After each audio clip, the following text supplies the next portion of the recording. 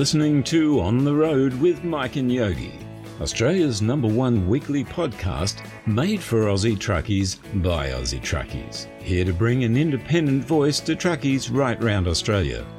On the Road is proudly brought to you by NTI, Australia's leading transport and logistics insurer, and Queensland Rail, committed to improving safety through engineering, innovation and education. Welcome back everyone, show 127. We've got a little bit to get through today.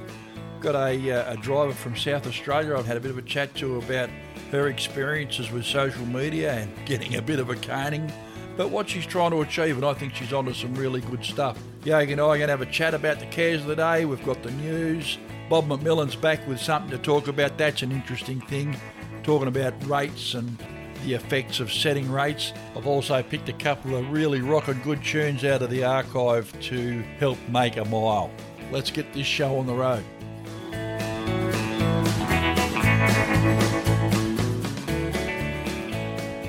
Let's get this show on the road.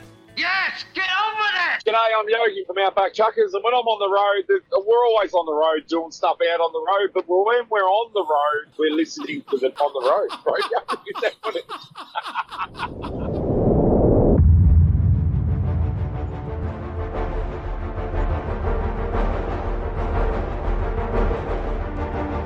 It was April 1979 and a cast of thousands of disillusioned truckies were making history, setting up a series of blockades the likes of which had never been seen before and most likely will never be seen again.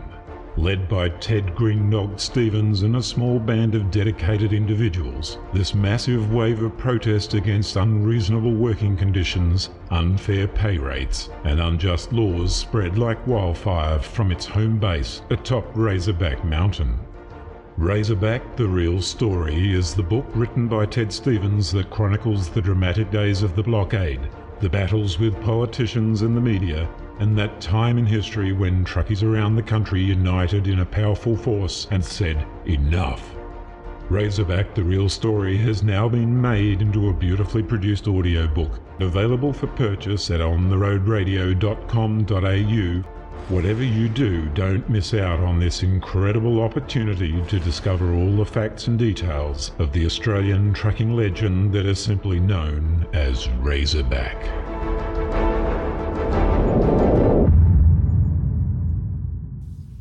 I was thinking about what music I should play on the show this week, and I was fortunate enough to inherit all the music files when Andy sent over the hard drive with everything from the podcast. I was having a bit of a look through. A couple of my favourites sort of stuck out. I'm going to play them both on the show. We're going to kick off with Darlinghurst. They played at the Denny Ute Muster, and they've done a lot of great stuff. They're a really fantastic band, and if you're into their music, here they are, Darlinghurst. So long.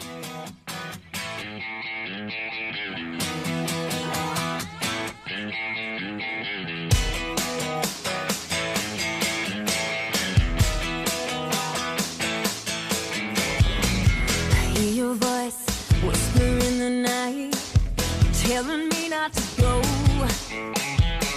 but it seems to me I should get away and lead a life of my own, 'cause everybody's warning me about you, and I only wish that I could see it too, 'cause I wanna do the things I can't do. If I still have you, I still have you.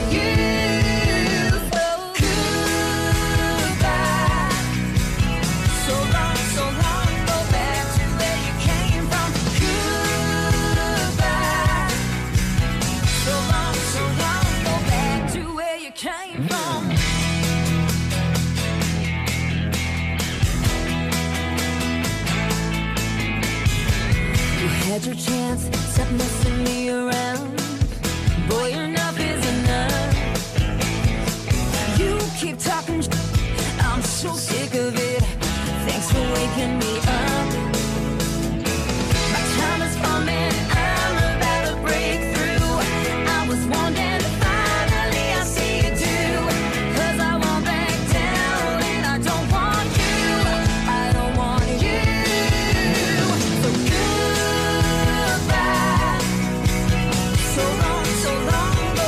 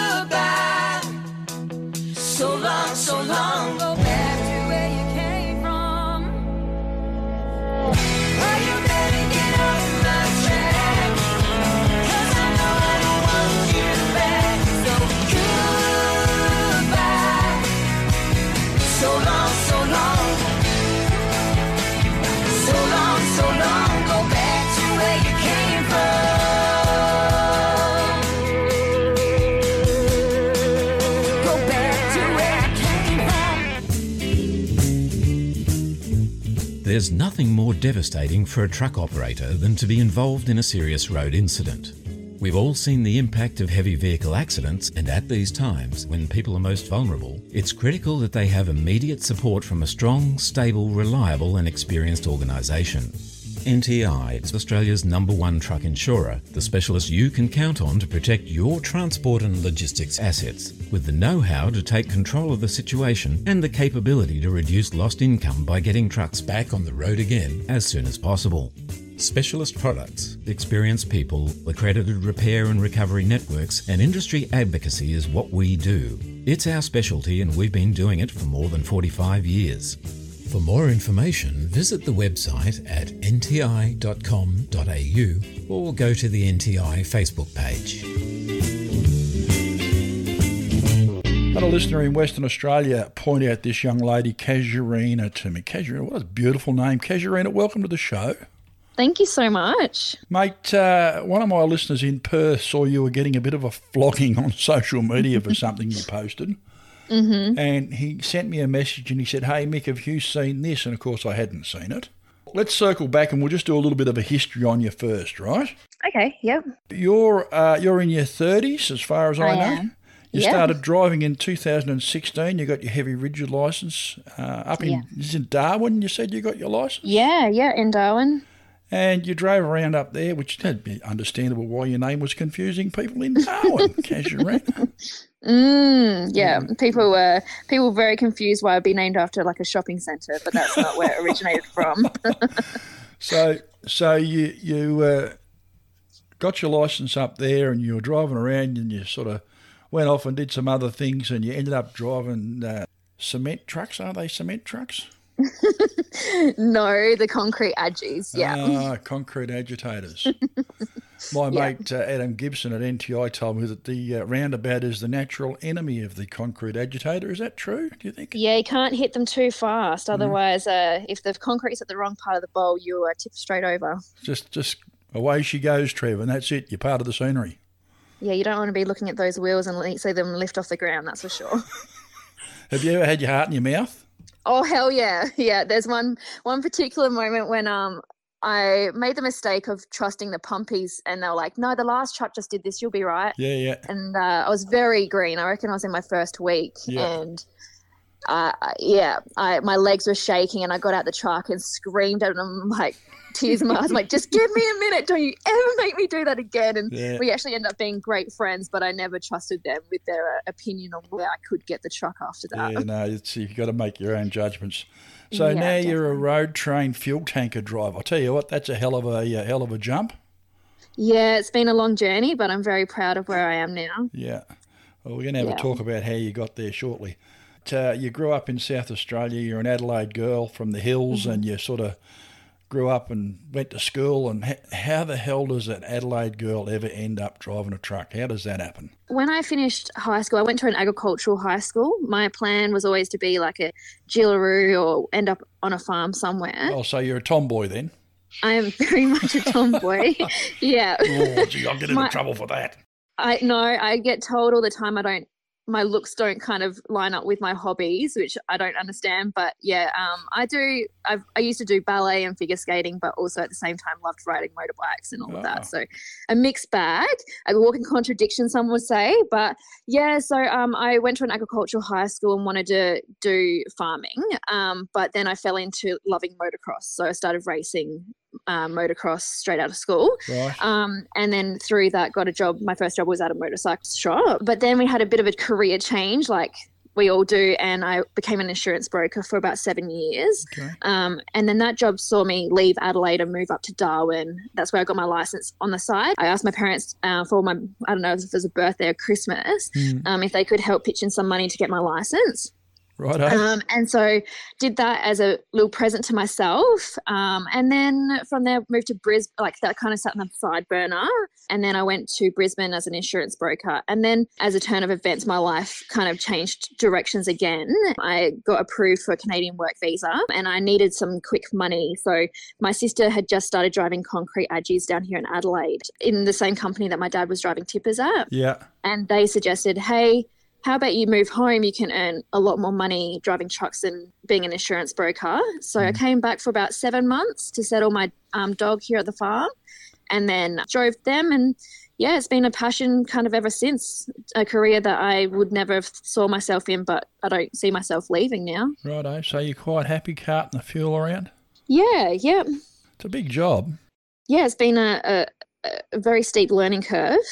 Learning fuel, I thought, the driving part is definitely the easiest, but I'm grateful to have so much experience doing other things before I came in, because I don't think it's the kind of industry that you want to jump straight in when you go into trucking. Getting behind the wheel of a tanker is one thing. I'm a tanker driver. I don't know if you knew that, but I drive. Oh, no, actually, I didn't actually. Well, I'm not driving anything at the moment because I've got a busted wing. Your poor shoulder, yeah. But I actually drive DG tankers, doing Class 8 DG all over the place. Yeah, right, okay. And when I get back to work, that's what I'll be doing. I'll be quite happy to get back to work too, let me tell you. I'm a bit bored and I'm driving my missus crazy. She's just about ready to stab me in the chest. Oh, I hope that doesn't happen. But you did make her dinner, so, you're in the good books tonight, so maybe. That's good. For 5 minutes, maybe. Okay, anyway, no, it's all good. So I do understand about the climbing up and down on the tankers and all that sort of thing. Righto, so where do you go in a road train? For the road train, we go from Adelaide to Port Augusta or Adelaide to Coober Pedy and back. Coober Pedy, that's a fair old drive up. There's a photograph of my 909 under the bucket of that bloody thing there. Yeah. My very first drive up there, I had to pull in and get a photo. I was like, this is a monumental moment for me. So I've got a photo as well. That's a requirement. When you go to Coober Pedy, you've got to pull up under the bucket of that truck there, right? Yeah. And get a photo of your truck. It would be rude not to, really, but now it's not so much. It'd absolutely be rude not to. Yeah. So you've got the picture. You're part of the club. Welcome to the club. I am. Thank you so much. Coober Pedy. Have you had a look around Coober Pedy? Yeah. In 2020, I drove from Adelaide to Darwin. So stopped in there, stayed underground and out to the breakaway. So I have had a bit of a look around, but these days I don't leave the servo. Okay. It's in and out. Yeah. It's like that, isn't it? It's what happens to us truckies. We end up going to places. We drive all over the country and see not much of anything. I had a Canadian friend here for a month. Yeah. And I said to him, I'm really sorry, I'm going to have to do a trip away. Yeah. And he's like, oh, can I come with you? I said, you can't come in the truck. Yeah. But I guess if you want, you could follow me in the car. Yeah. And so he did. Right. Just so that he could experience the outback of Australia. And I guess it was a good experience for him in a way, because otherwise there was no reason to go out there. But I felt very bad because by the time we got out there, everything was shut and he didn't actually get to have a look around. So he's all he's seen is the dog fence and the servo that I delivered to. No, look, fair enough too. There's bugger all else out there, really, isn't there? Yeah.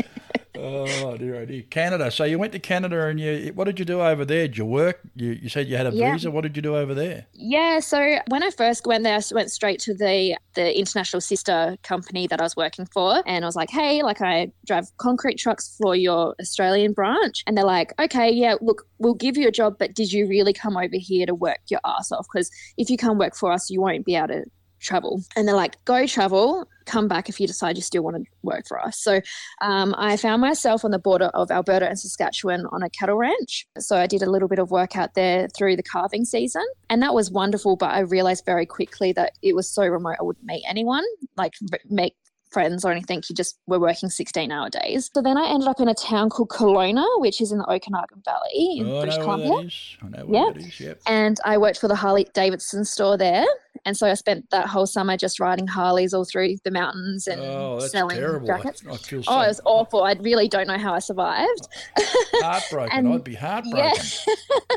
Yeah. And then I came home and worked over Christmas break driving Adgies back in Adelaide. And then when I went back, I went and worked up at a ski resort called Big White. Yep. And just where's that? It's the mountain in Kelowna. So it's about, just under an hour drive away. So that was really good champagne powder, good snowboarding conditions. But I was earning $11 an hour. So it was rough. And then I ended up working with a friend who I met through the Harley shop as his labourer. So he was a builder. And so I did that for the summer. And then, sadly, I decided to move home thinking that our conditions and minimum wage is a lot higher here in Australia. So I thought I could work maybe 9 months of the year and then go back, but pandemic happened and I've been stuck. But I actually head back on the 13th of March, so just going back for a little bit.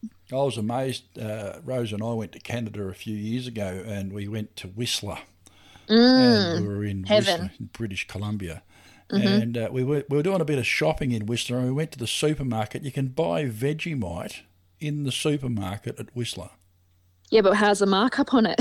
I don't know. It didn't really matter. If you want Vegemite, it's there. You can get it. And Tim Tams. And Tim Tams is a big one as well. Yeah. No, I was amazed at the amount of Aussie stuff. It was, as a matter of fact, you walk around Whistler and you can hear Australian accents all over the place. There's young Aussies working over there everywhere. Yeah. The problem with Whistler is it's a trap. You land in Vancouver, you drive an hour and a half up the road, you land in heaven and you never leave. And so Canada's so large like Australia, but I got out there after about a week because I knew I'd never leave because I loved it so much. I jumped off the plane in Vancouver and we went and we rented a car and we drove through 9 a.m. traffic in Vancouver going to Whistler. I was wrecked from the flight. And you know what the hardest thing about driving in Canada for me was? The intersections? The intersections. The four-way stop signs, they call them chicken intersections, I think, don't they? Yeah. I don't know, actually. That confused me, but the turn right on red. Yes. So you could sort of come up to the red light, and if it was okay, you could turn right and keep going. But it makes so much sense. It's like over there, they just know that they leave it up to you a little bit more, whereas here it's like it's too regulated. So when you move back to Australia, you get angry when you can't turn left. You're like, what do you mean? There's no one here. The funniest part about it was I rented a car. It was a Ford Taurus. I rented a fairly large car. And it didn't have any rental stickers or anything. It just looked like a normal everyday garden variety British Columbia number plate on it. You couldn't pick it from any other car, right? And when I didn't turn right on the red, the person behind me didn't sit there and just lean on the horn. They'll off it. I only met one angry person in Canada, and he was a POM. Oh, okay. Most Canadians are very relaxed. Aren't they? So, yeah, and just like I feel like Australians and Canadians just kind of work well together. Yeah. You know what else I liked about Canada? What's that? Well, there's no guardrails. There's no cheese cutters anywhere. Oh. There's no signs on the side of the road. Have you had to think about that? No, I haven't thought about that for a long time. Well, there's not. It's almost like they say, if you're not good enough to stay on the road, you deserve to die. You deserve to go off. I think a lot of it comes down to when it's the snow season. Yeah. With the snow plows and stuff, they can't really afford to have things that they can rub up against, maybe. Yeah, that might have something to do with it too. But, anyway, we're just going to take a quick break and get a message from our sponsors, and we'll come back, all right? Sure thing.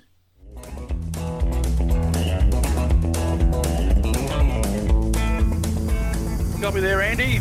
Gotcha, go. Better throw out those anchors, buddy. The traffic's at a standstill up here. I reckon some clown's got himself stuck under the Dunlop Terrace Railway Bridge again. Again? Maybe he was delivering a bridge and ran out of diesel. Yeah, no, it's no joke, really. According to Queensland Rail, there's been 65 bridge strikes and around 280 of those protection beams hit on the Queensland Rail network in the last financial year. With the fines around $11.5 grand, you'd think drivers would make a point of knowing the height of their truck. The fines are one thing. More to the point, these people are risking their lives and putting others in danger. Yeah, roger that. Maybe Queensland Rail should do some kind of educational advertising to warn drivers about the danger of bridge strikes. They are, mate. Why do you think we're recording this? Oh, yeah. They're smart people at Queensland Rail. Yeah, good looking too, just like us. This safety message is brought to you by Queensland Rail as a reminder to us all that size matters. Know your trucking height. Hey, we're back with Casuarina, my new friend CJ. Now talk about some trucking stuff, CJ. What do you reckon? That sounds great to me. And we'll talk about the social media experience that you had, because we didn't cover that either. Let's do that one first, shall we? Okay. What happened, mate? So recently I have started an Instagram page just covering my career as a truck driver, because I feel like just after a few conversations with friends that maybe I have a bit of a voice that can be heard. And when I'm talking to friends, they don't really understand when I say I drive a truck, no one actually expects me to be driving such large vehicles. So anyways, I started this page towards the end of last year, and recently I just did a very off-the-cuff video on my story showing what a blind spot is in a Kenworth. So I'd driven the road train into the yard, and I realised that when I was sitting there, there's a car I can't see that was just parked, one of my colleagues. And so I was like, oh, hey, guys, just when you're thinking about a blind spot and when you're wondering what that means, this is what I see, and here you can see that there's a car. Anyways, I didn't really think too much of it. It was just something to put up. People were really reacting to it, so I decided to put it on my wall so it was there permanently. And before I knew it, it had over 40,000 views, and a lot of people were sending me beautiful messages being like, oh, we need more of this. Thank you for making this. It made me have a conversation with my family. I was able to show my kids, and I was like, oh, okay. But of course, when there's positive, there's a lot of negative. So I started getting hounded by people being like, oh, it's your job to check your blind spots. And then and that was funny. I was like, oh, well, obviously. But then when it started to get personal and people were attacking me for who I am, being like, you are a danger. You're so short. You shouldn't be driving. Really? Does your HR department know about this? Like, I would never employ you.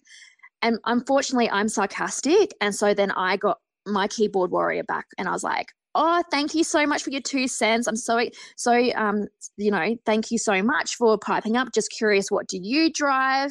And just stuff like that. No, fair enough too. I'd have given it to them. Both yeah, barrels. because I feel like, who are you? Yeah. Like, have you? And I started noticing, because I obviously started spiraling, looking at the people who were commenting. Yeah. And I realized that none of them followed me. So no one knew my backstory. No one had been watching my videos of me reversing truck and dogs, road trains, everything. So I decided for my own mental health to pull it down, because I was like, although there is a lot of positive, I can't handle this negative. It's making me not like who I am. So I pulled that down. And can I just ask a question there? Mm. How do people that you don't know making a negative comment about something that they clearly know absolutely bugger all about, how does that affect you? I'm not trying to be funny or smart or anything like that. I'm just curious. You should not allow other people's thoughts of you affect you. Yeah. And when I noticed that that's why I pulled it, because I was like, I'm not in control of my own emotions now. Yeah, sure. And I think I worked so hard to get where I am, and to have people saying these things, I was like, but you don't know me. And I think this goes for everybody, and I don't have the answers. And that's why I was like, okay, from now on, anything I post, I'm going to be really proud of. There's going to be some thought behind this, so that I know that if people are attacking me, I know that was the best content I could put out, and I'm really proud of that. Because the video I did was off the cuff, like there was no thought behind it. It was just oh, guys, look, this is a perfect example. Boom, boom, boom. Yeah.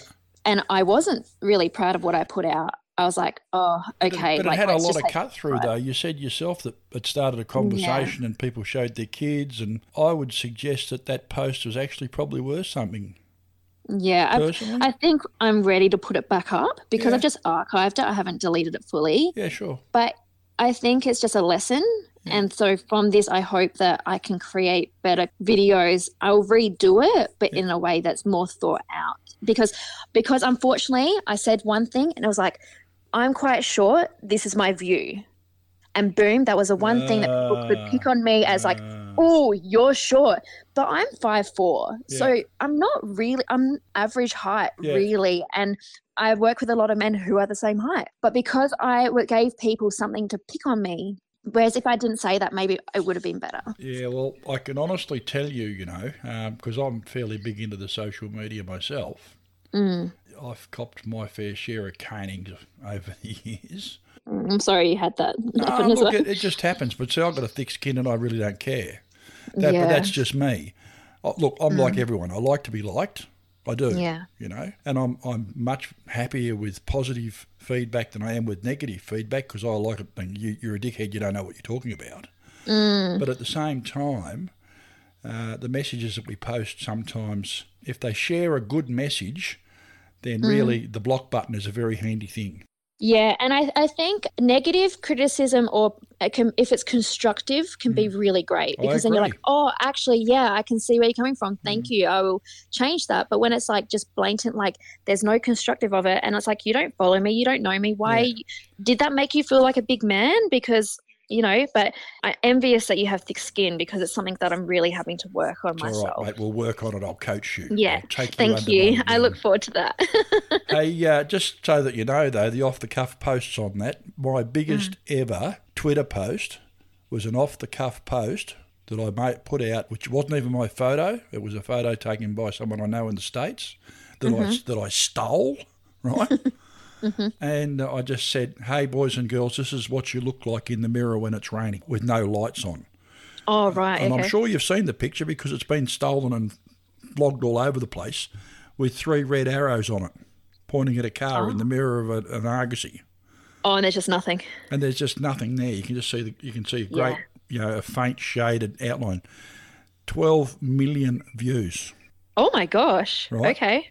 And wow. believe me, there was some negative crap in that. It still pops up from time to time. Wow. Okay. But I've actually done bits on the show about social media, you know. Mm-hmm. And I sort of think my one rule of social media is if you don't want your mum to see it, or your wife, or your husband, or your partner, of whatever stripe that is, if you don't want them to see it, don't post it. But if you're happy for them to see it, then it's a good post and screw what anyone else thinks. Yeah, I think that's a great thought. Okay, let's get off the social media. I'm sorry you had that experience, though. It's a terrible That's thing okay. because, Or that it connected us so that, you know, there's good things come out of everything. mate, seriously, the experience that you've had, I wouldn't wish on anybody, but I know when the Twitterati or the bloody Facebook army come after you, it's really not very, very pleasant. And some of these people are absolutely brain dead. There's someone in Scotland that I was reading about only a few hours ago who rides around on his bike and he's got a helmet camp on his bike, right? And he posted a video of 12 people in the traffic, like on the phone, driving in the traffic. One of them was playing a game on their phone while they're driving, right? Yeah. Now, in what world is that safe? Yeah, it's not. Right, so guess what happened? Did he get ridiculed? Or? He did, to the point where he actually closed his account. Oh, that's so sad. It is sad. So for me, you've got to ask yourself the mentality of the mob. It's really hard. Before we get off that topic, it's like I was really hesitant to start my page in the first place because I knew that no matter what you kind of do, even if it's for the you know, trying to do the right thing, you can cop negative. So I was aware of that, but I feel like there's so much good that can come out of it. I think if used correctly, and if you have a good community, I think that there's a lot of people out there that are going to make some difference. And I think we can do it all together. It's just that we just got to band together and like just remember your purpose and your reason why and your values. So if you can stay true to all of that, then I think it'll be worth it. Great message. And to be perfectly honest with you, I've got plenty of friends who try to get the message out there and do a little bit of education. And sometimes, like we bang our heads on the pavement, basically. I mean, my mate Rod Hannafy's been banging his head on the pavement for 20 years. He must have a few bruises.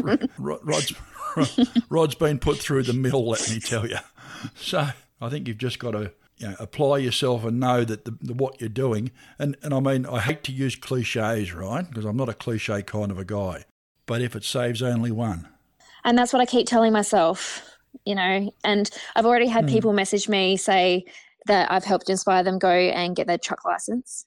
And I'm like, well, even just those people, that's just made it all worthwhile. So, mate, you've done great work. You said to me that you want to get involved in some education and getting out and talking to the kids and showing them. I mean, when you look back, you're probably got a greater understanding of what the deficiencies are in people getting their licence and seeing what it's like. Obviously, you're in a younger demographic than me.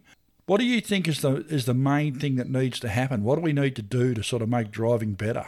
Going back to high school, I felt immense pressure to have the answers of what career I wanted to have. It was always like, you need to know now what you want to be in the future, right? And I remember countless nights sitting on the kitchen bench with my family, bawling my eyes out, just in complete overwhelm, being like, I don't know, you know.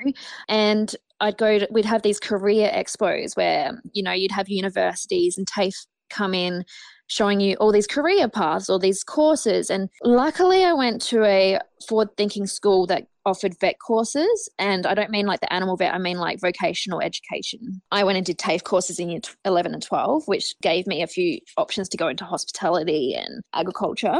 So that helped me get my certificate of education. And without that, I don't know if I would have finished high school. But one thing I noticed in all of those like career expos, there were no transport industry, trucking or anything practical like that. So I would love to get into those schools and into career expos to show that working in transport is so broad. So this is a career option. You know, you can really financially set yourself up and give yourself a successful future in this industry. Because in my opinion, seeing all these people retire, like these incredibly knowledgeable drivers, that we're not utilizing it and we don't have any young people coming through.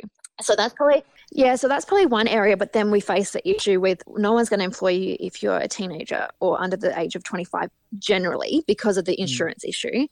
Is there some kind of way we can bring high school kids into the industry and teach them just like what you would any apprentice, like cleaning trucks, loading trucks with forklifts or this and that, just to get them into the transport industry. And then slowly, you can, when they get to a certain age, help fund their HR license and then buddy them up with a driver for a while. And because I feel like when you get your license, you are just thrown to the wolves and expected to know everything. You learn on the job. And I know that this has happened for generations, but it doesn't mean we can't change it moving forward. So that is, in my opinion, one way. I personally would love to get into schools and talk to kids around truck safety and just drive a prime mover to a school and show them what blind spots are and little videos and make it fun.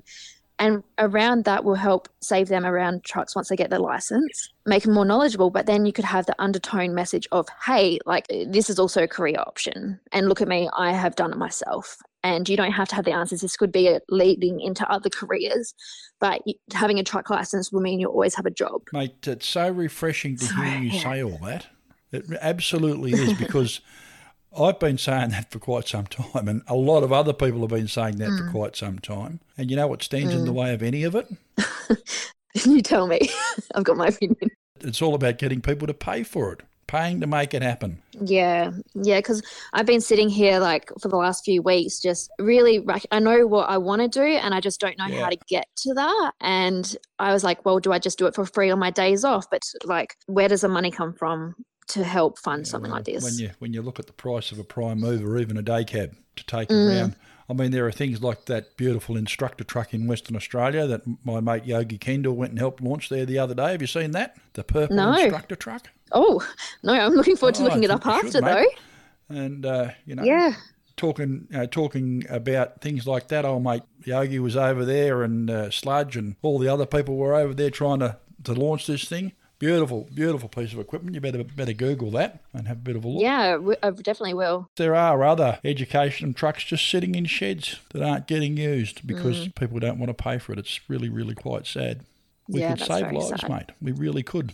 Yeah, and I think if you have the right people that people feel like they can connect with and, relate to, then, that's a big step in the right direction as well. And I'm not trying to say that I'm necessarily that person, but I am passionate enough and I'm happy to help find other people that would be appropriate. But I just think that there's a big gap in the market with this. And I just want to, a big part of my following, which you probably are surprised at, is actually people that do not drive.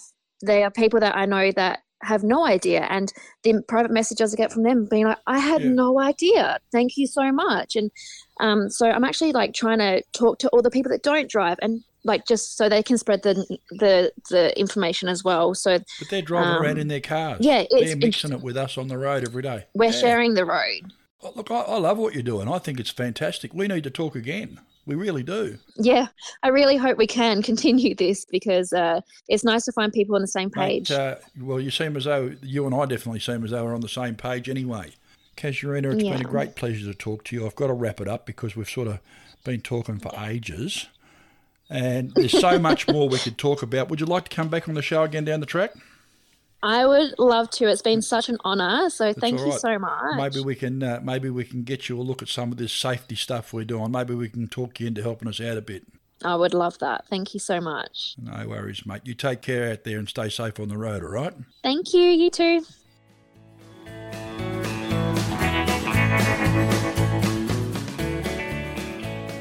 Kermie here from Trucking with Kermie. I listen to On the Road podcast every week. And when that's done, you might like to pop over to Trucking with Kermie on Facebook for my take on trucking and the people who make the industry what it is. Catch you over there, and in the meantime, take care of you.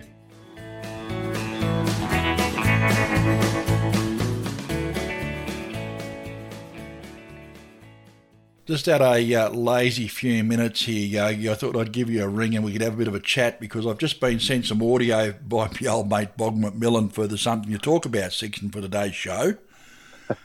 And G'day. G'day, how are you, buddy? Good, yeah.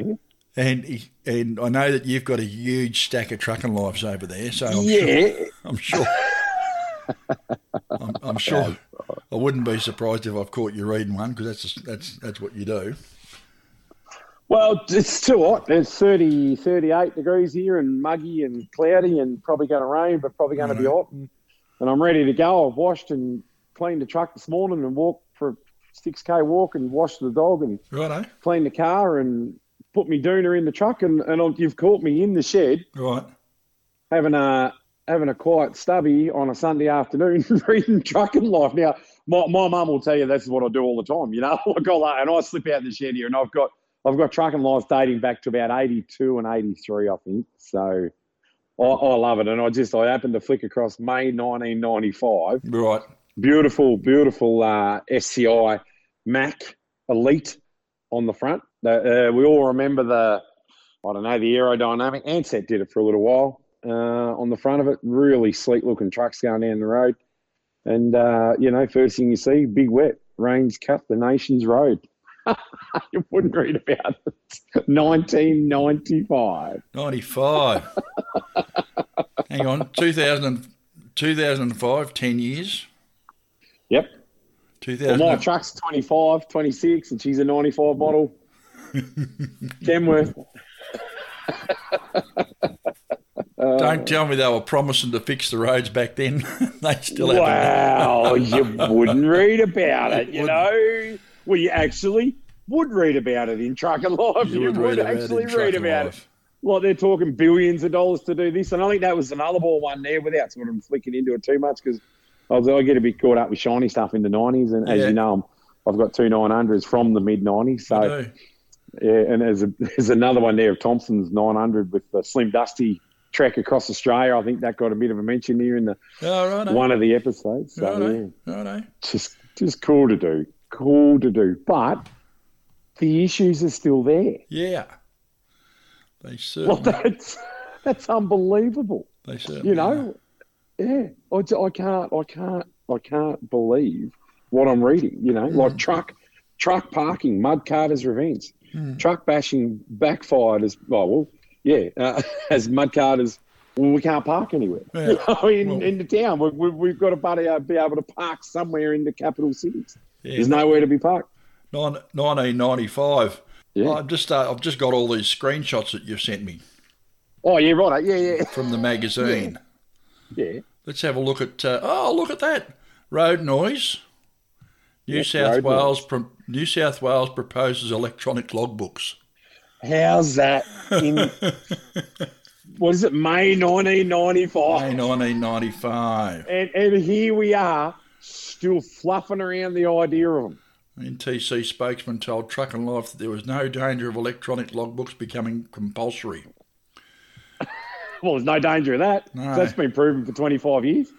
NRTC regarded them as an alternative to conventional logbooks, not a replacement. Even if electronic logbooks get approved, drivers will need to carry a conventional logbook in the event the electronic one malfunctions. Yeah. Unbelievable. The basic problem was that drivers had multiple logbooks and licences.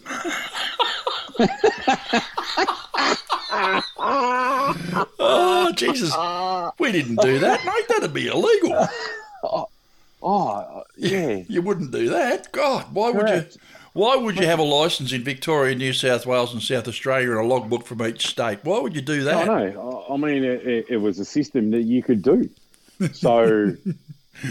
Why would you? I mean, look, I finished school in 94, so I didn't start trucking until about 97, 98, I reckon. Yep. Yeah, I had 3 or so years in the bush. and then went trucking one at the grand old age of just turned 21. So, But how about this one too? Road Trains Rescue Nations Rail. Because rail's down like, and they're allowing bigger road trains out of Adelaide. Well, I'll be buggered. I'll be buggered. Why would you do that? And did you see this other one here? Where was this one? A little ad there. Owner drivers. Oh, yeah. Yeah. Are you often driving between major cities? Would you like company on these long trips? Then contact Australian Carpooling Agency. Okay. We can give you a backpacker to go in the truck with you for a safe and alternative hitchhiking. This service is entirely free for the truck drivers if you just offer a lift. Ring this number. Wonder what the payment would be. No, it's free. You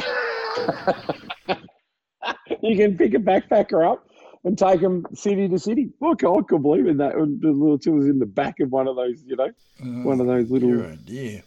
Help us give a backpacker a safe alternative to hitching. Well, I suppose this was in the days of Ivan Milat and all that, wasn't it? 94. I used to... Yeah, I don't know, mid-90s. I used to sleep in the forest there. I never really thought about it there, but yeah. Well, we used to do a lot of oversize. So you'd pull up Picton, you'd be in there somewhere and waiting to go through in the middle of the or 1 o'clock in the morning or 2 o'clock in the morning when you can go through oversize. So yeah. I don't know how many times we stopped in the Blaine Grove State Forest. Yeah.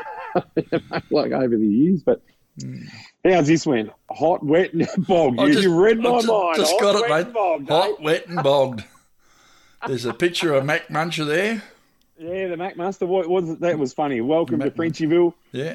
Population 5, state of rain, 1 road train and 3 singles, and you've got like 5 people just there caught between, And I think if you read more into that, was that one there they were charging for a burger or something, and like the prices would be good for today, but they're probably big in the 90s when they're charging $9 for a burger or something. I don't know. I think it was one of the articles I remember reading. So. Yeah, no, here it is. It's in the hot, wet and bogged. For most blokes caught out by the rising waters, it meant an unscheduled holiday for over a week, parked on the side of the road in some places.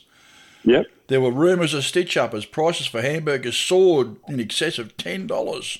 There you go, $10, $4 They for soared. a cup of coffee. The prices soared.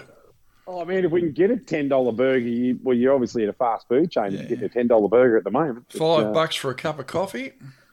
Well, we're paying that now, so yeah. At the roadworks 20 kilometres east of Norseman in Western Australia, there were 4 trucks parked high and dry on the bitumen. Yeah. If you left the bitumen, you disappear out of sight. And do you know what they did out there? You know that road well. I do. Know you know that road like the back of your hand. Yeah. And what did they do? They built a proper road out there, didn't they? They did. They'll never let that happen again, won't they? No. So that proves that the West Australian government can do it once. Yeah. They should do it again. They should, shouldn't they?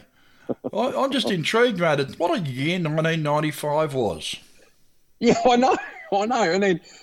did you see that one about raised up axles? It was another little article in there. And, road friendly. Yeah, and then we're talking that road friendly in the 70s. The spread bogey on the back would allow more weight. Yeah, and a lift up axle so you don't use as much rubber on the wear and tear. I still think about lift up axles now. I think that it has its place, but we struggle with what I do with the drop deck.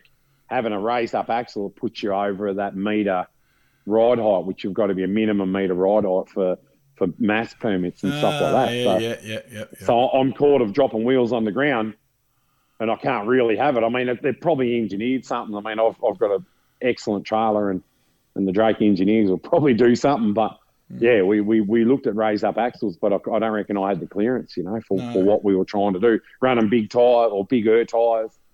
To offset the heat, and the little 17.5, so that they sort of get hot pretty quick, Yeah, well, that'd be the thing, wouldn't it? I mean, getting them hot will blow them quicker than anything else. Yeah, and trying to get your height down on machines. I mean, we constantly trying to drop the height of machine and trying to have that advantage so we can get under regulations, because... we've got different regulations out here in the West. Different regulations. There's a lot of stuff that's different in the West, mate. Correct. Oh, no, I don't necessarily. I don't mean that in a bad way either. No, I know. No, you don't, and you don't. I understand what you're saying. There is so many things. When I come to West Australia 18 years ago, Yeah. in whatever it was, I mean, I'm looking at B triples run down the road, and people over here were running B triples because the road trains were out, Yep. and they needed to put 2 A trailers together. Yeah. And then you're looking in the east going, oh, look at us go, we've just brought in a B triple. WA is so far ahead in the freight realm and what they do, it's unbelievable what they were doing when they were doing it, you know. It blows me away. And it's same with the farming. The farming industry in Western Australia is miles in front for what they've achieved because what they need to do. Yeah.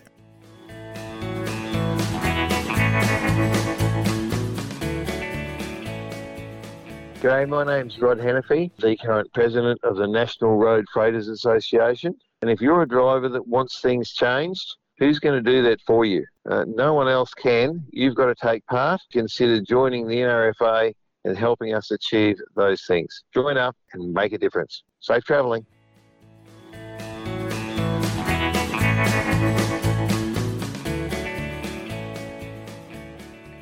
I've got a bit of a recording of Murray Leahy. I interviewed Murray Leahy like ages ago, and he told me a story about how the triaxle prime movers and the quad trailers and all that sort of stuff started over in Kalgoorlie. Yep. And I've got that audio somewhere. I'll dig it out and I'll tack it onto the end of the story so fantastic. So everyone can really interesting bloke. Yeah, really interesting bloke, Murray. Yeah. I can't remember the bloke's name, but he built 3. He rang Kenworth up and told him I want 3 tri-drives. And wasn't Gould, was it? I'm not sure. I can't remember. Yeah, I mean, no, and Kennedy's were building the trailers for him, and Gould were pretty big out of Cal. No, these were Tyman trailers, mate. Tyman built these trailers. Yeah. Oh, yeah. I can't. They were fuel tankers. Yeah. Anyway, I missed a lot of that era coming to the West when I did in the 2000s, you know. So. Great big brass balls. He rang up Kenworth and he ordered 3 C500s. Yeah. Tri-drive C500. So, I don't know. Back then, I mean, even back then, they were several $100,000 each. And I can imagine. And then go and order, what would it be? They were quads, so 12 trailers. Yep. And another $12 probably? Yeah, I guess so. Yeah, I guess everything's got to be snapped together. Yeah. And just write the cheque for that. Thanks very much. And then he ran them for a couple of weeks with no permits. Can you imagine the kit that there would have been had if someone had caught that? And then he rings up the boss at Main Roads and says, oh, look, there's a plane ticket for you to fly out to Cal, and we'll throw you in a helicopter and you can go and see these things work, how they work. Yeah, go and see what they're doing. I mean, great, big, massive balls. And I've got it from Murray Leahy's mouth, and he does name the guy that actually did it. I can't remember his name. Yeah, do it. Yeah, I've heard of it. I'll take it on to the end of the story. It's a great little piece. It's just a snapshot of how things were in the Wild West, mate.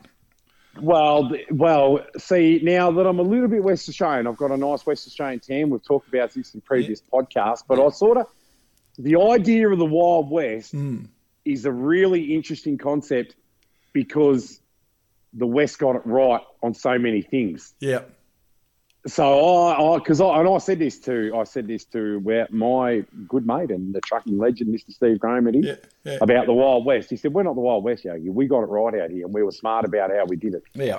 And we had the right powers to do the right things with the right permits and the right way of trucking. i.e. Main Roads was doing the right things, you know.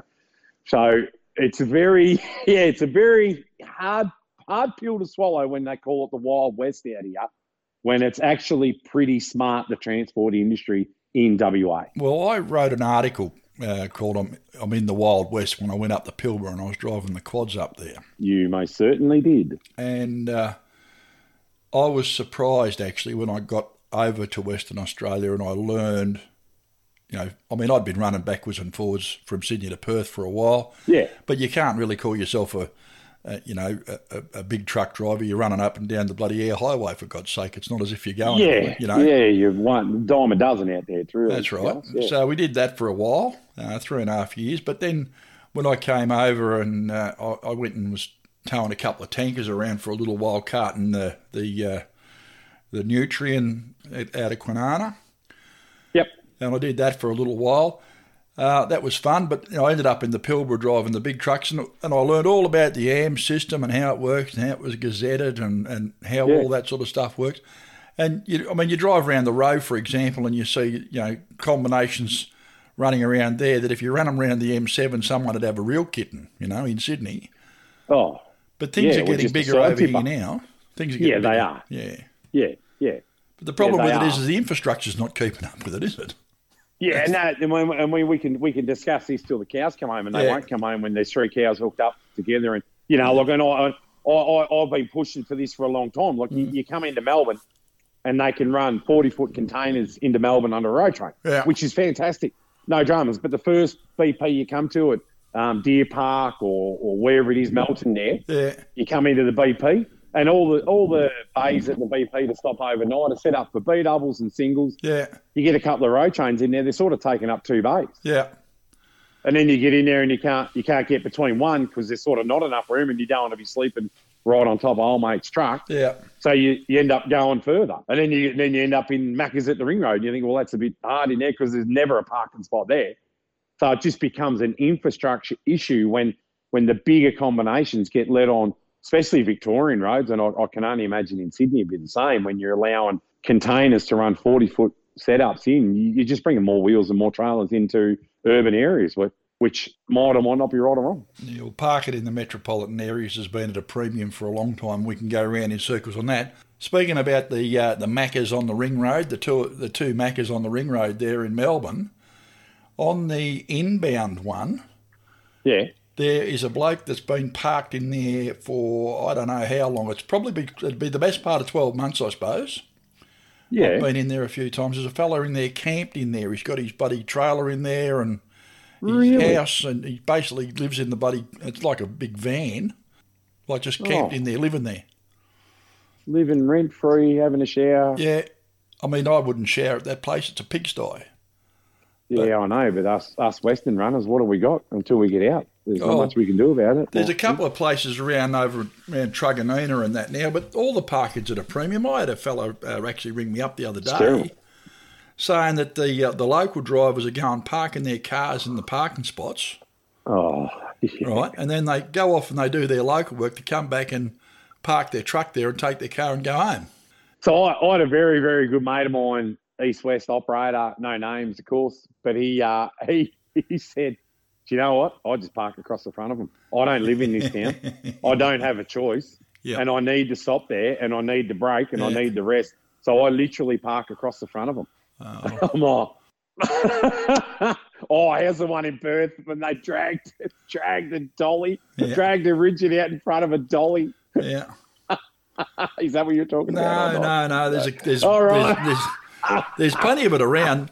There's a video of a guy at Wallen driving a K200 pushing a car out of the parking bay with his bull bar. Yeah. There's a video in Perth too of a rigid getting dragged out the way in front of a dolly and a trailer and a back trailer. Oh, there was a bloody fella there with got pissed off at one of the boat ramps there, dragged a car out of the way with his 4-wheel drive in the boat ramp. That was on the news there a couple of weeks ago. Oh, you're right. I mean, it goes back. So May 1995, we're talking about truck parking issues in Canberra. Yep. Like, as you well know, Canberra's a big capital. No one can get around it. No one knows where the roads are because it doesn't make sense there in Canberra, but it's not a big town. And here they are talking about truck parking issues in 1995. And what are we talking about today? Truck parking issues. This is an interesting segment that you caught me on the hop the other day when you said, Truck and Life. And I'm like, mate, I'll be reading Truck and Life Sunday afternoon, I reckon. I wonder, Truck and Life was one of those magazines that sort of went by the wayside. It did. And what happened there? I don't know. Anyway. No one really seems to know. The one I think Andrew Stewart owned it there, didn't he? Was it Andrew Stewart? I honestly don't know, but Bruce Honeywell and Bob McMillan and they all Mark. He was there. I was just reading an article of him. Howard Shank was another one, wasn't it? Yeah, Howard Shank used to write for him. Yeah, he's writing for. I think he's writing for Truck trucksales.com or something now. I think they've got a little bit of journalism happening these days. Oh, yeah. There you go. So, it was, I love it. What a publication. Yeah. I just wonder, I mean, obviously, setting up a print magazine is a little bit tough these days. I mean, it's hugely expensive to set up a print magazine. I think Truck and Life sort of got taken over in the end, and there was a bit of... They stopped doing what they were famous for. They stopped talking about trucks and they started talking about crap. I think that... Yeah, maybe. Well, it had a cult following, Truck and Life, and, the fact that we're standing here talking about it on a Sunday afternoon, it had a massive cult following, and I loved it, and it was a big part of my trucking career growing up, and as a kid growing up, posters on the wall. It was a big idea, and I just and then now, look, I've got mates now, right? I've got mates whose dads were in Truck and Life, and their pictures are in Truck and Life as young blokes. Yeah. Pretty incredible. Clarkie down in Portland, Clarkie Senior and Clarkie Junior. Yeah. Because Junior's a mate of mine, and Senior, he's a good mate of mine as well. We've been down to Haywood, Woodbine, and the truck show down at Haywood down there. It's fantastic. What's this Stuart Clark we're talking about? Stuart Clark, yeah. He used to own King Henry. Oh, yeah, with the Freightliner or... No, the Ford, the LTL. Oh, it could be. I don't know. You know me from down that way, weren't you? My business was based in Warrnambool. But back in the day... He had a beautiful Freightliner, FLC or something like that. I don't know. Calling for Concord Park or something along those lines. I don't know. The Stuart Clark I knew had an LTL, and it was called King Henry, it was called. Probably is the same Stuart Clark, long-haired, bit of a lout-looking bloke. Famous for gutter parties. Oh, that's him. Every day of the week, good mate of mine. Famous for gutter parties, and this Mac, this CH Mac. Yeah. They've got the specs here. I've just leafed through and found the specs on this thing. Nice looking truck. If you're into Macs, I suppose. Yeah, I mean, they were a bit of an interesting model. Yeah. As such, and a farmer had one over here, a good mate of mine, good farmer over here. Yeah. Amanda calls him her other dad. Like, I drove, he had an ex-Ansett one over here for a long time, and but they were too light though. They just weren't heavy enough. Yeah, well, this thing had a 454 in it, EA7 454. Yeah. 36-inch high-rise, regular run, Melbourne to Sydney. I used to love the way they used to take a truck and they'd feature it and they'd put some cool photos up and they'd give you all the specs and... Yeah. Mate, we're missing... the fact that you'd see this truck every night, and was it show and tell was what it was called? Yeah. Well, we're missing out, aren't we, not having this sort of stuff anymore? None of them... Oh, we are. The kids of today, you young ones, you miss all this stuff. We're probably a little bit past the idea now of I can hear you leaping away in the background there, dude. No. It's the strut on the shed. It's windy. It's 30, 35 degrees. It's the bracing on the side of the shed. I'm outside because it's nice in the shed and me and the dog are in the corner. Yep. But the wind blows and it's a bit of a bugger. So sorry about that to the listeners. That's okay. I'll turn away. I'll turn around. I'll look the other way. Be like... Rose would sort of walk in here now and see all the pictures on the screen in front of me and she'll say, why don't you watch porn like a normal man? Yeah, that's too hard. Like, it doesn't interest you. Oh, Jesus. We'll get ourselves into trouble, mate. Oh, no, we live in trouble, mate. This CH, what gearbox did it have in it? Let's have a look. I reckon. It'll be a T12. Transmission, Mac 18 speed. Yeah. All Mac. I mean, no, the beauty of those trucks, weren't they? They're all Mac. Everything in them, front to back. She's all Mac. Front to back, all Mac. Built like a Mac truck. Built like a Mac truck. Went like a Mac truck, Where is this one now? Now, let me just scoot back to April 1985. Thompson's T900 road train rig winner. Righto. What are we doing? What an absolute gem. I think we're going to have to do more conversations.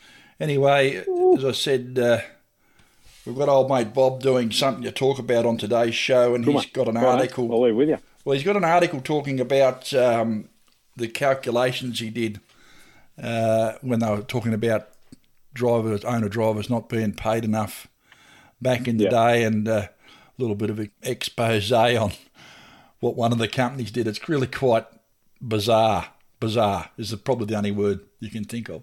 Been a lot of fun talking to you. We're going to do the news later on. Right. Yeah, we'll catch you for the news. We'll catch you for the news later on, mate. So there you go. Good on you, mate.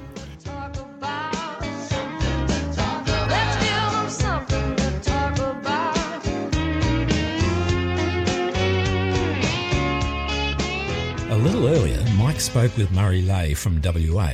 Mike left the tape rolling. Well, it's all digital really these days, so we don't actually use tape anymore, but, well, you know what I mean.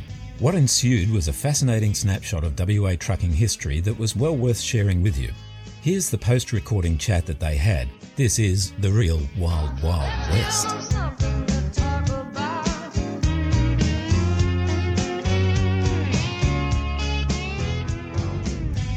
Very interesting to people. You might not be aware, but on the East Coast, Western Australia is like another planet. I do get that reasonably regularly.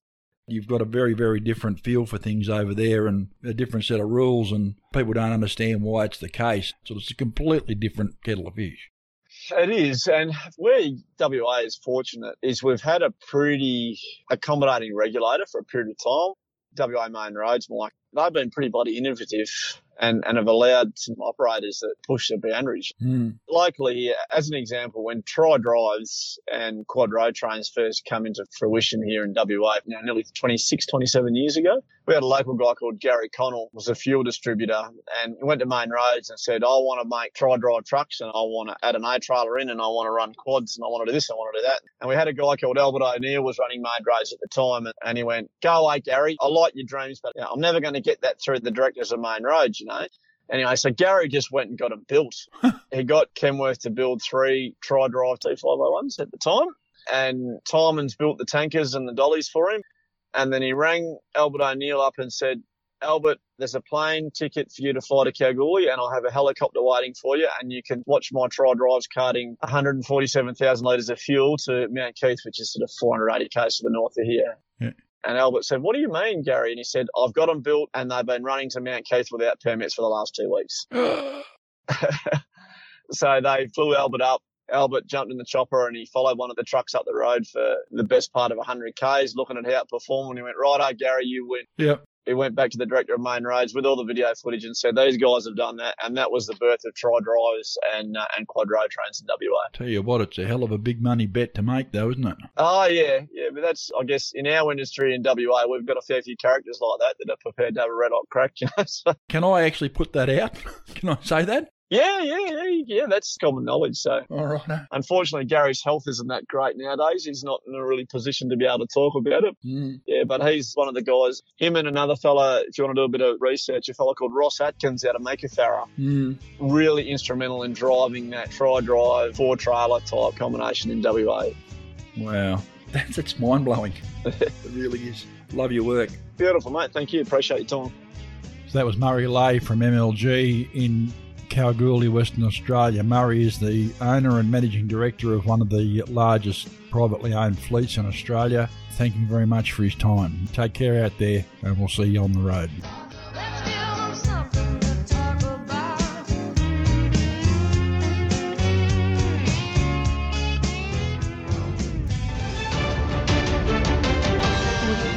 Here on the road, it's time for the news. Righto. G'day, Yogi. News time, mate. How you going out there? News time. It just feels like this news comes around ever so quickly, Mike. It really does. Comes around every week, Yogi. Yeah, I know. We could do it every day. Well, small steps on the radio there, bud, and we'll see what plays out. We can make that happen. But yeah, on the road podcast news, we're ready.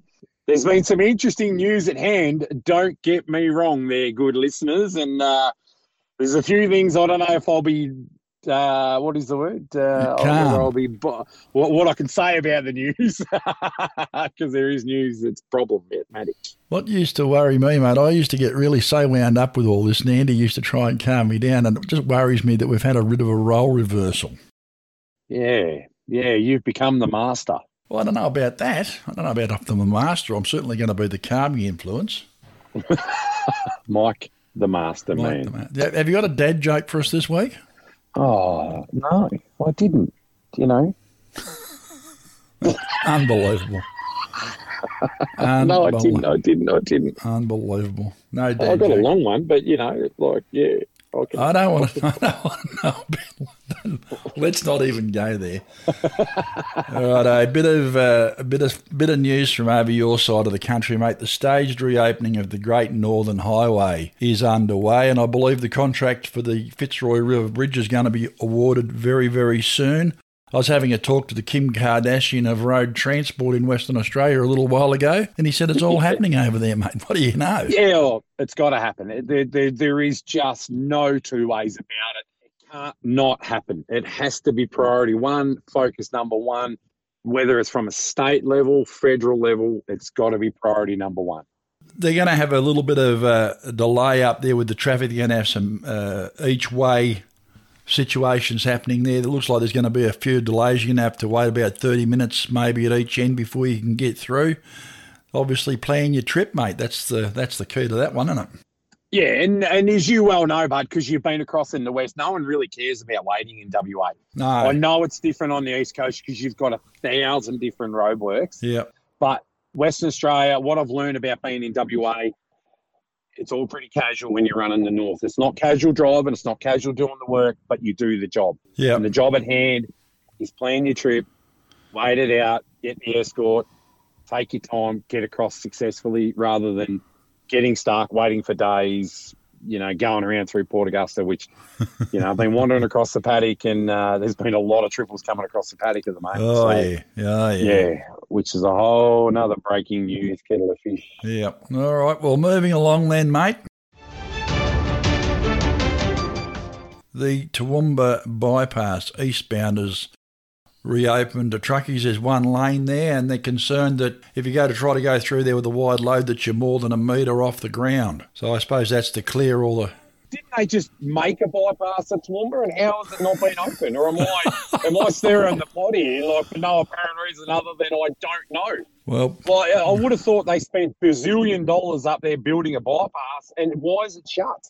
Well, just to bring you up to speed, seeing as how you haven't been paying attention to the news, mate, there's a little bit of a landslip up there apparently. And right. So so the sides of the road basically slipped down onto the road, and you couldn't drive through there unless you had a four-wheel drive with a goat attached to the front of it. Oh, dearie me. And how long's that been blocked for? Well, it's been blocked for a while. The TMR have been up there beavering away trying to repair it, but now they've got one lane open eastbound, and you can drive through, but they're saying that oversized loads should be a metre off the ground. I'm assuming that is to clear any of the road furniture and barriers and things like that they might have in place. You're a wide load carter. What would you say that'd be the reason? Yeah, so it'll be a metre off the ground, but how wide's the trailer?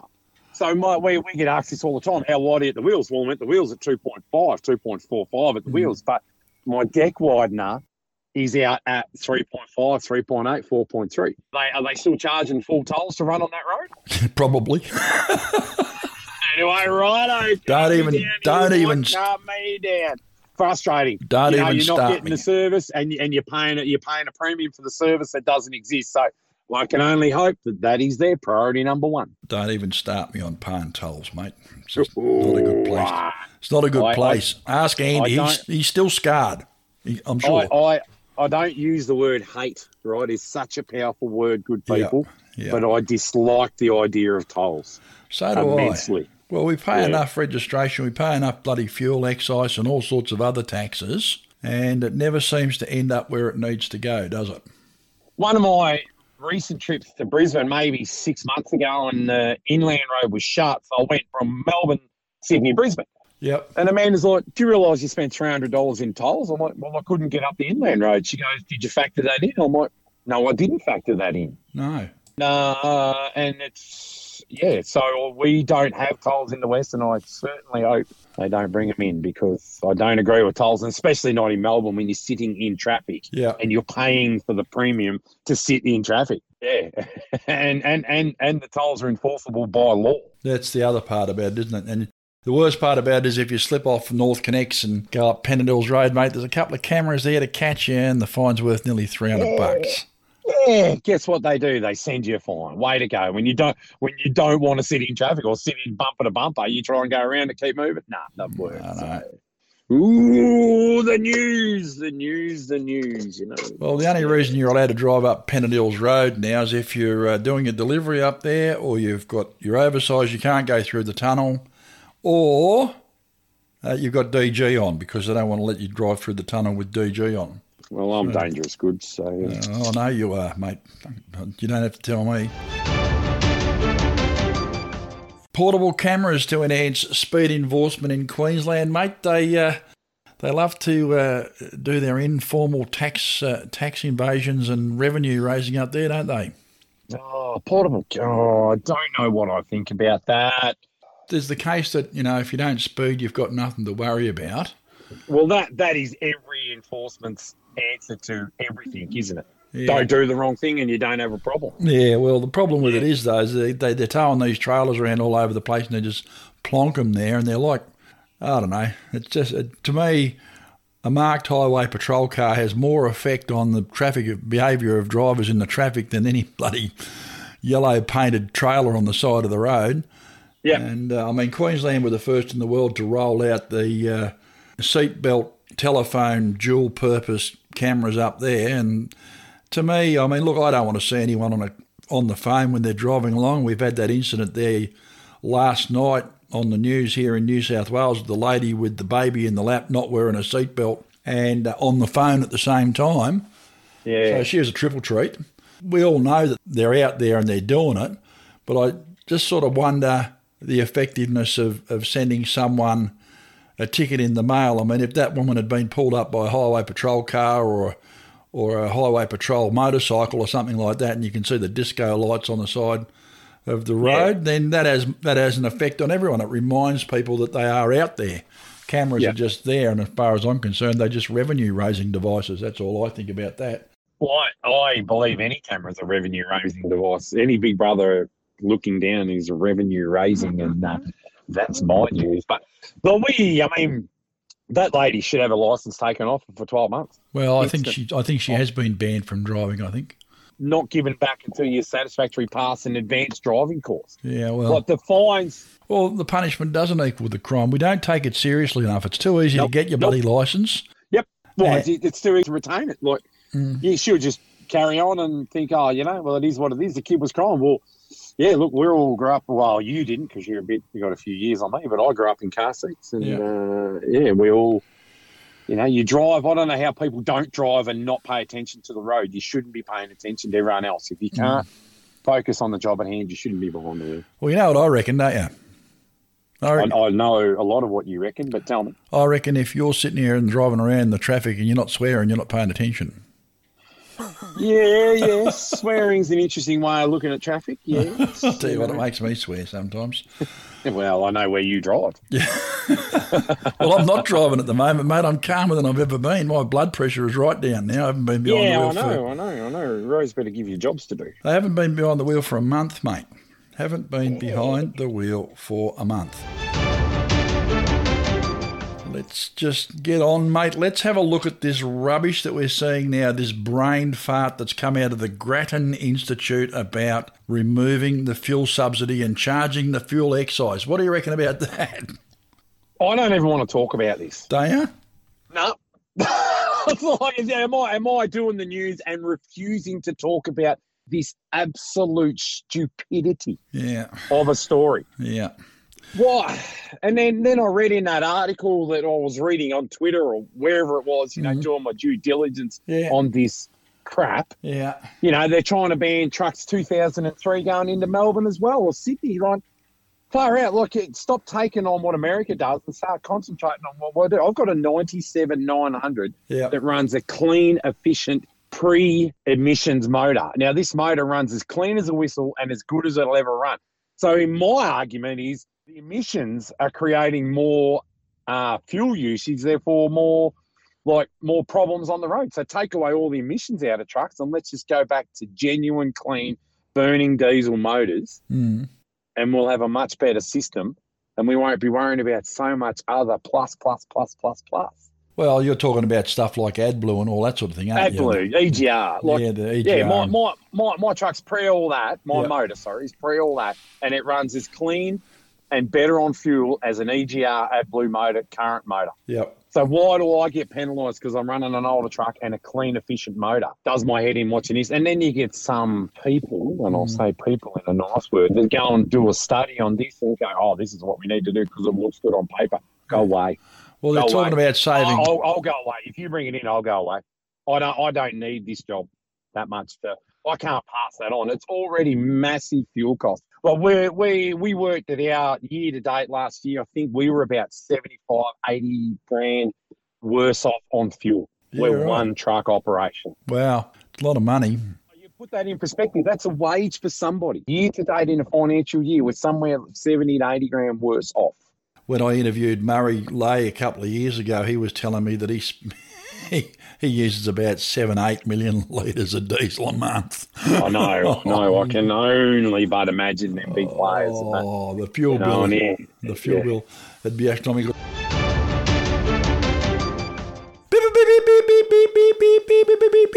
Can you do that? No. We've discussed this, so beep, that's deep as low as high as I can get. Breaking news, buddy. Breaking news. BP, that's BP, the green machine. Oh, come on, give us some good BP news. They've announced a $27 billion, that's billion with a B, dollar profit. Oh, my goodness. Really? $27 billion. $1 billion profit. And $27 billion. And I've just explained to you that it's cost me $80,000 more a year for fuel. Yet BP and are they happy with that? Are they happy with themselves? I can imagine that the guys in the boardroom there are rubbing their hands together thinking about their bonuses, so for sure. The CEOs have all gotten their little bonuses, and yet here we are struggling to pass on because let's put it in perspective. I pass it on to the end user. I deal with farmers. Yep. I don't have a plus. I don't go to someone who puts a value adding on. When I can't freight, I go straight to farmers. I'm, as small as my food chain is, I'm at the top of the food chain when it comes to going straight to customer. And so we're struggling. We're struggling to pass that cost on, and they're the end users. Yeah. And yet BP posted that.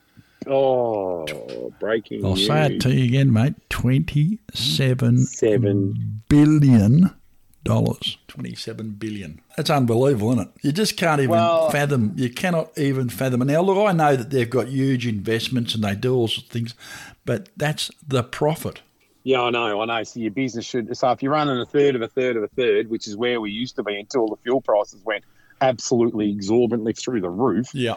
So if they're running on a third, well, they're turning over a lot of billions of dollars. $27 billion.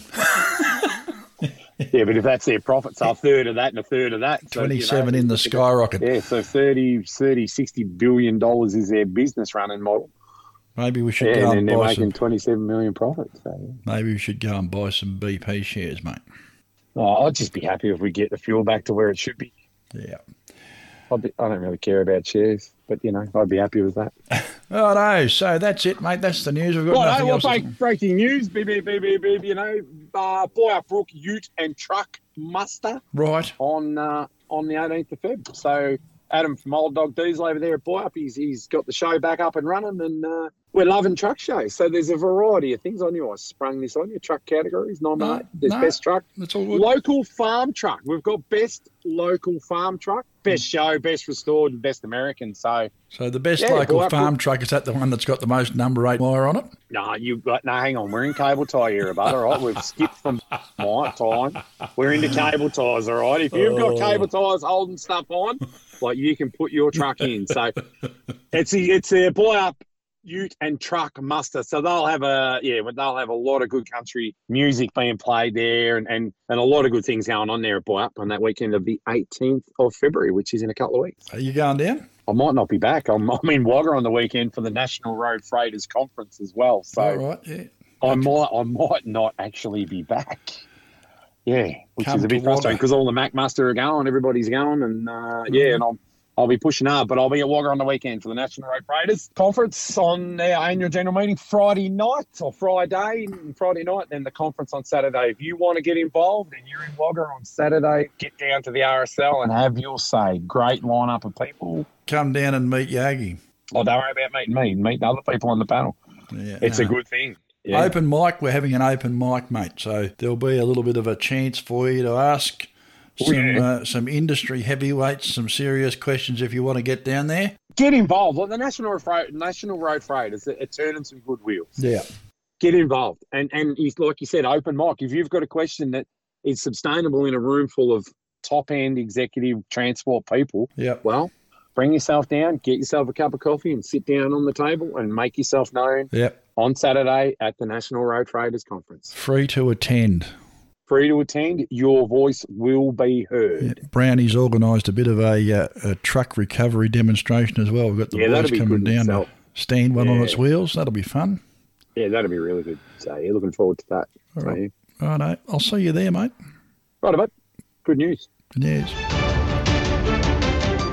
As everyone knows, I'm talking to everyone that got Guernsey on the Rest Area Steering Committee. I've managed to track down John Beer. He's standing up in the back of a stock crate apparently at the moment. So if you hear any mooing or stuff going on, you'll know why. John, you put your hand up to be on the committee. Why did you do that, mate? So I just think we don't get looked after enough. And so you're hoping that the outcome will be that we'll make some positive change and look at some of these fatigue issues a little bit more seriously. For sure. No worries about that. That's probably why I put my hand up, because you just get sick of banging your head up against the wall. And Glenn, to his character and that sort of thing, to me, strikes me as a good bloke, and I think all of us might go a long way. And I say all of us because we've got to be a team. That's right, we do. My hope would be that the drivers that are on the steering committee can be a little bit pragmatic, and there's some stuff that obviously blokes will disagree on, but I would hope that a democratic process sort of takes place and you can come to agreement on some things to the benefit of everyone. Look, the hard part about all this, and you know as well as I do, you can put 10 people in a room and not everyone's going to agree. So I just think that if we can come to consensus, it's going to be better for everybody with the industry, and especially with Glenn being in government, and hopefully a few more people might listen to a lot of our problems that we got going on out there now. All right, John. Well, thanks for giving me a couple of minutes, mate. I know you're busy. We'll catch up later. I'd love to talk to you some more about some stocky stuff, because I've never driven a stock crate, mate. You can give me some education. No worries, mate. Anytime you want, give me a ring, because I carry the phone with me all the time, so if you want to talk to me, anybody who wants to talk to me, just ring me. No drama. No worries, John. Thanks for your time, mate. You have a great day. Yep, same to you, boy. Righto, moving on with the bit of a brief conversation we're having with everyone that's on the Rest Area Steering Committee, being chaired by Glenn Steele. The sittings are going to be coming up early in the new year. I've got my old mate Rod Hannafy, President of the National Road Freighters Association, who is going to be on the steering committee. Rod, the two questions were, why did you put your hand up, and what do you hope to achieve from it? I'm not going to even ask you why you put your hand up, mate, because you've had your hand up for 20 bloody years. So what do you hope to achieve from it? Man, I suppose it's the first time we've ever had that level of government support. As you say, I've been trying to do it for so long. It's just something that we've been ignored just for so many years. And I'm sure you've seen, mate, at the moment that New South Wales is now asking, where do we want rest areas? And it's just so cynical in a way when, all these overtaken lanes on the Newell, they keep taking the bloody things away. So I've got a 5-page response written for them so far, and they're not going to like most of what they read in that. But it's terrible, the fact that they can turn around and ask when they're actually taking them away from us, mate. And look, they're so cynical. I know they've changed their tune now, but geez, we've waited so long and they don't care. They don't need the rest areas for them, and somebody's got to do something about it. And look, I really hope the committee will have the say and the weight of the government behind them to actually see something achieved, because it's been a fight for so long. It sure has. All right, mate. Well, we'll just leave that one there.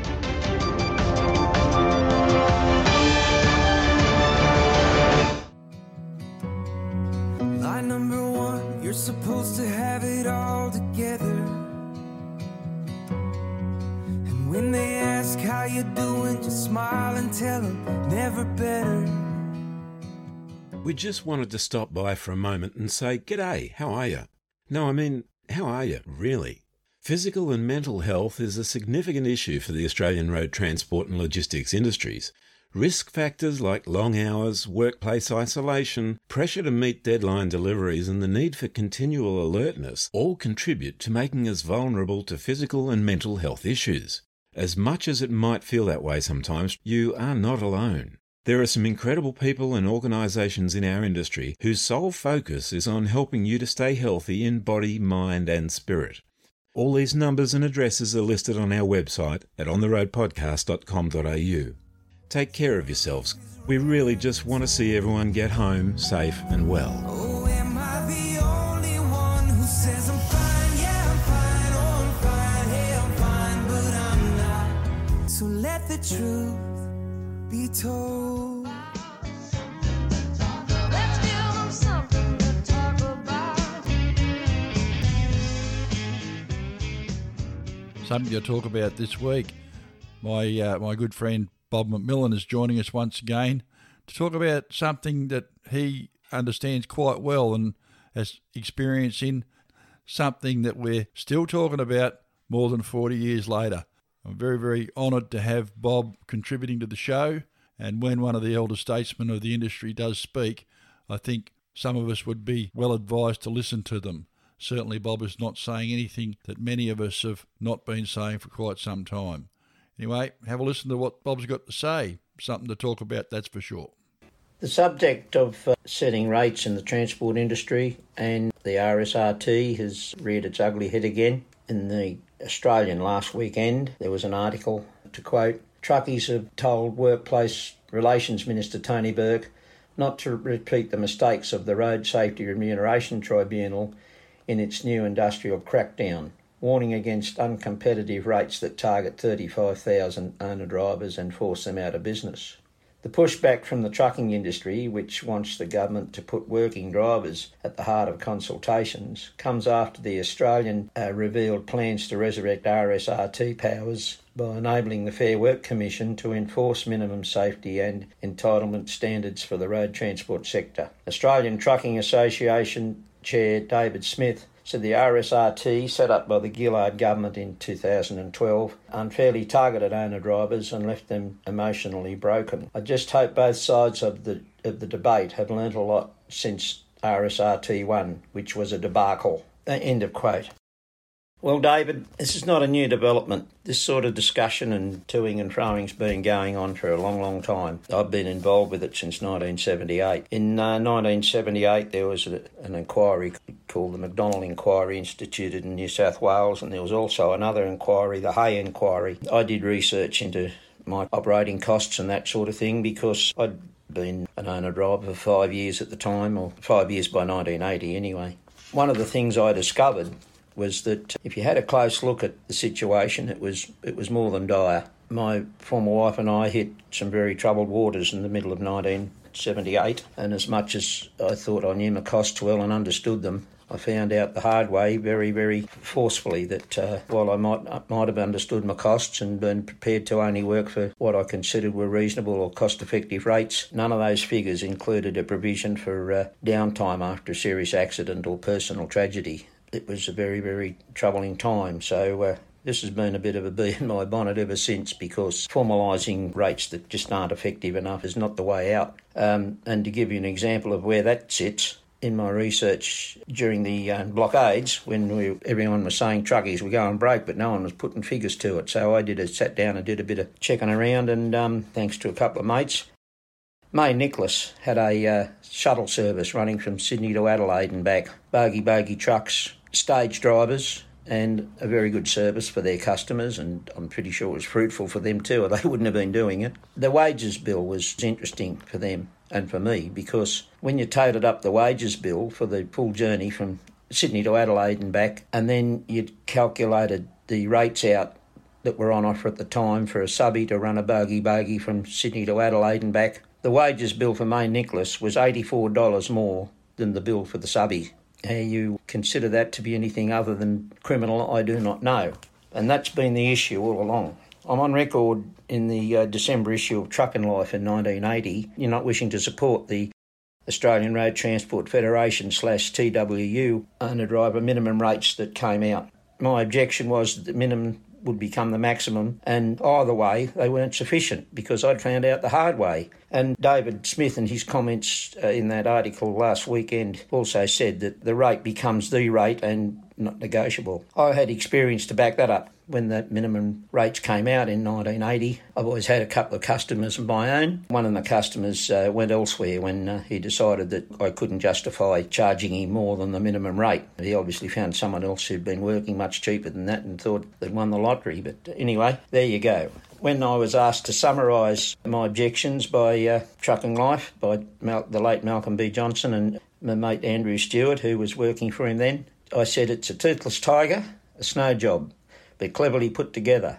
It's an insult to people with any knowledge of or experience in the industry. All it does is ensure that ARTF members don't pay rates lower than those of September 1980. And that was the thing. The rates were going to be formalised that were already, by my research, not enough for people to even survive, let alone provide for tragedy down the track. Anyway, it went on for a while and it just fell apart and died a natural death, which you would expect it to have done. And then, of course, we get to the RSRT. In 2016, it was put to bed because there was just so many traps and loopholes in it. It had people very worried. A couple of mates of mine don't agree with me. They think it should have gone ahead regardless. I'm not sure whether those chaps made any submissions or not to the inquiry around it, but anyway, my son certainly did on our behalf. To quote one little section out of our submission, my son wrote, "Our business is currently successful and viable. The reason for this is simple. We know the rates we need to cover the costs specific to our business. If certain work does not provide adequate rates, we don't undertake that work. Simple." And it is that simple, because the reason rates remain low is because people keep working for them. I just don't understand it. What we do need to take on board is that in a democracy, you're just as free to go broke as you are to be successful. And I just don't know how you could change that premise without affecting democracy itself badly. What I do know is that we would be better off coming at the problem from another angle. We'd be better off getting together and coming up with a system that educates people, educates them to understand the difference between just driving a truck and being in business with one, understands what being in business really means, understanding proper costs and viability, and getting on with being professional, realising that it's more than just a game. Catch you later.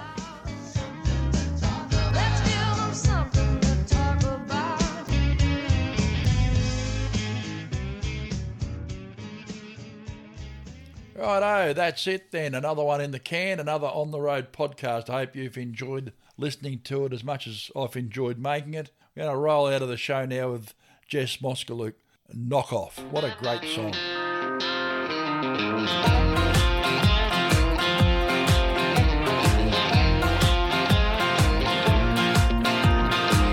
Yeah, boy, you did me dirty. I left you in a hurry. Ain't seen you since goodbye. You rolled up in this place with a brand new blonde replacement. I had to look back twice, 'cause something about her feels too familiar. Kinda like I'm looking in a mirror. You couldn't get the real thing, so you got the knockoff. But I bet she ain't got a kiss like mine. Yeah, she might be checking every lookalike box off, but there ain't a way to figure one of a kind. It's like you trade a top shelf for a cheap drink. Boy, I guess you couldn't get the real thing.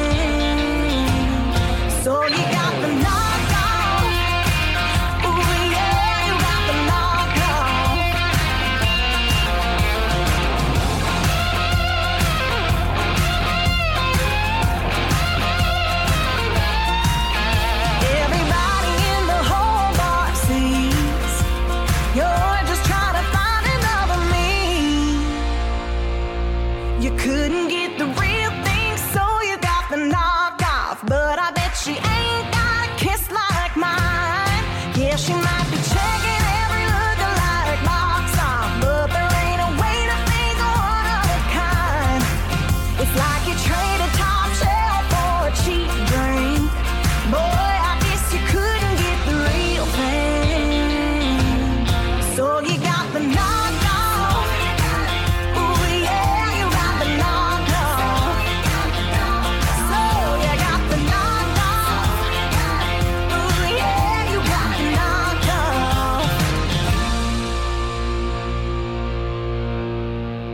On the Road is proudly brought to you by NTI, Australia's leading transport and logistics insurer, and Queensland Rail, committed to improving safety through engineering, innovation and education.